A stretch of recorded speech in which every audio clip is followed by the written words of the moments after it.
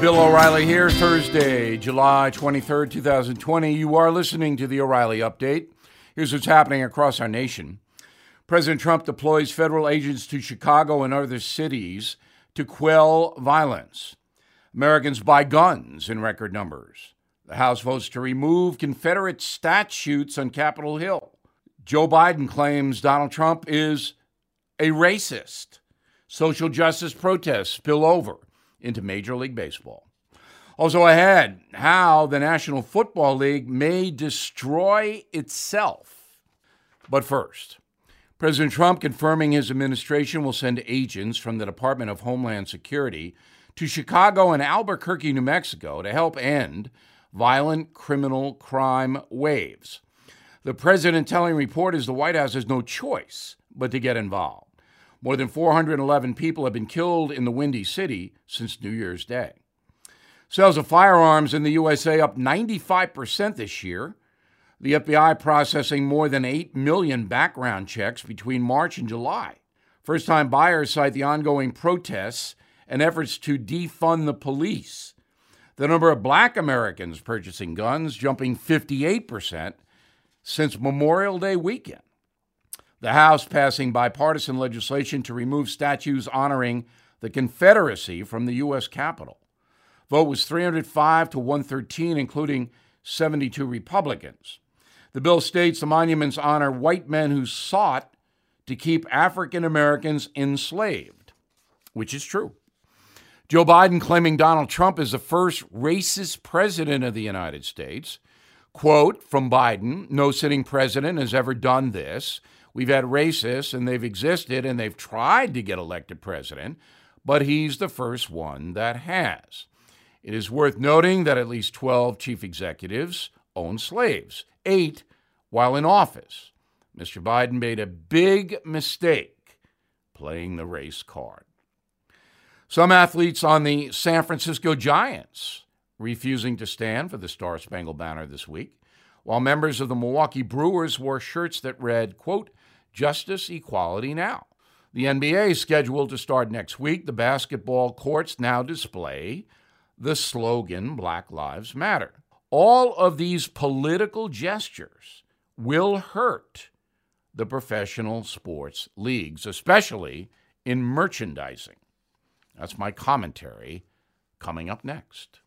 Support for this podcast comes from Wild Turkey Kentucky Straight Bourbon Whiskey. Let's tune in to their one-on-one with Jamal, a real bartender from Old Fourth Ward in Atlanta. I'm making you an old-fashioned today with the Wild Turkey Bourbon 101. It just really stands up very well in a classic cocktail like the old-fashioned. It has that perfect boldness. Wild Turkey. Wild Turkey Distilling Company, Lawrenceburg, Kentucky. Copyright 2020, Campari American, New York, New York. Never compromise, drink responsibly. Time now for the O'Reilly Update message of the day. The National Football League damaging itself by getting political. League officials, owners, players are compiling a list of names to be used on helmet decals, including George Floyd. The program will last throughout the entire season. Commissioner Roger Goodell recently apologized for his opposition to players taking a knee during the national anthem in seasons past, saying we were wrong for not listening to NFL players earlier and now encourage all to speak out and peacefully protest. We, the National Football League, believe Black Lives Matter. Well, most Americans believe Black Lives Matter, but they also believe police lives matter. Can players put a decal of slain police officers on their helmet, Mr. Goodell? If not, then your league is a political organization, not a sports franchise. In 2016, the NFL rejected Dallas Cowboys tight end Jason Witten, who wanted to wear stickers on his helmet honoring the 5 police officers slain in Dallas. According to league policy then and now, quote, players generally must present an appearance that is appropriate to representing their individual clubs and the National Football League. The term uniform is used in this policy applies to every piece of equipment worn by a player, including the helmet. So if you were banning in the past all slogans on uniforms and you're going to change it now, you got to change it for everybody. By agreeing to social protests on the field, the NFL will anger many fans who will not support the product. That means less revenue for the league. Let me spell it out. Fans can't go to many of the games this year. So the merchandise, the shirts, the jackets of the teams is the primary source of revenue. Well, I'm not buying any merchandise if the NFL bans police officers from being honored. I'm not going to do it. But far more important is the message that the NFL is apparently sending. America's an unfair country. Okay, we need to improve. Sane people agree. But it's all one side now. So I don't believe this is going to work out well for the National Football League, the NBA, Major League Baseball, if his starts. There should be no politics on game day. That's easy. No politics on game day. If the players want to talk about social justice, I'm for that. They can come on my programs anytime, but not on game day. During the week with the press conferences, sure, no problem. And finally, Fenway Park, one of the best baseball stadiums ever, put up a Black Lives Matter banner. That's okay. But next to it, there should be a banner that says, respect the police. I'm Bill O'Reilly, and I approve that message by actually writing it. For more news analysis, please visit BillO'Reilly.com and join our program, Stand Up for America. No kneeling. In a moment, something you might not know. Support for this podcast and the following small business story comes from Dropbox Business. Teamwork, your way. Hi, I'm Naomi, and this is my small business story. There I was again, struggling to balance my professional life and making my son something healthy in my personal life. And then I decided I can solve this. So I put together a team, and we created Astronoms, an easy, balanced meal for working parents to give their kids. Our team seems mismatched, in different time zones with different working styles, but honestly, that's only made us more productive. I work early in slides, while BizDev assigns tasks, and legal works late sending documents from HelloSign, all from one shared Dropbox workspace. Oh, that's our project manager. I gotta go. Bye. Try Dropbox for your team free for 30 days at dropbox.com/teamsatwork. Now the O'Reilly Update brings you something you might not know. On this day in 2012, astronaut and physicist Sally Ride passed away at the age of 61 after a 17-month battle with pancreatic cancer.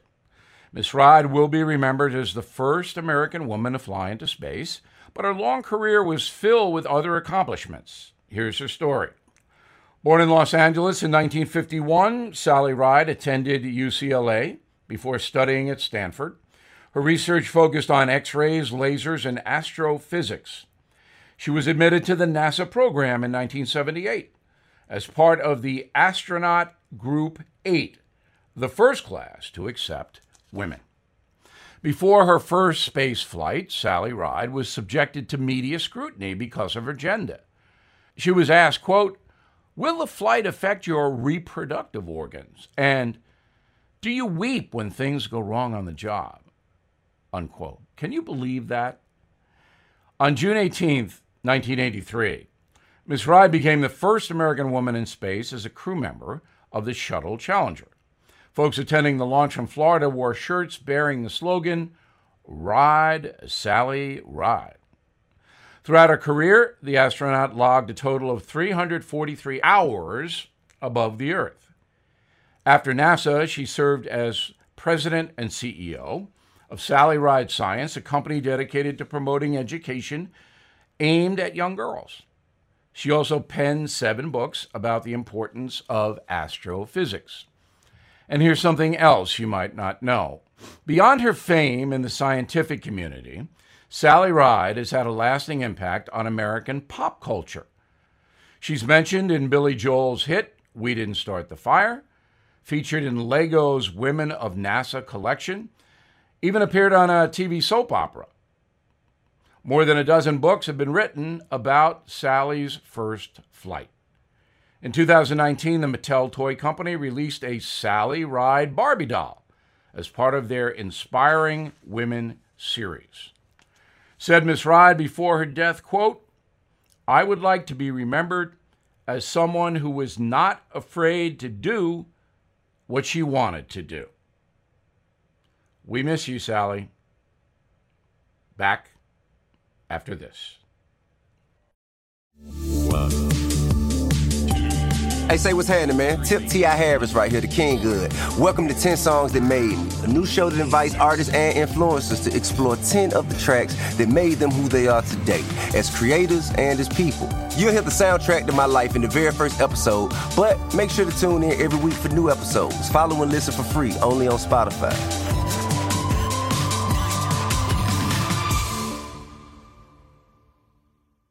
Thank you for listening. I'm Bill O'Reilly. For more news and commentary, please go to BillO'Reilly.com. Remember, we are always looking out for you.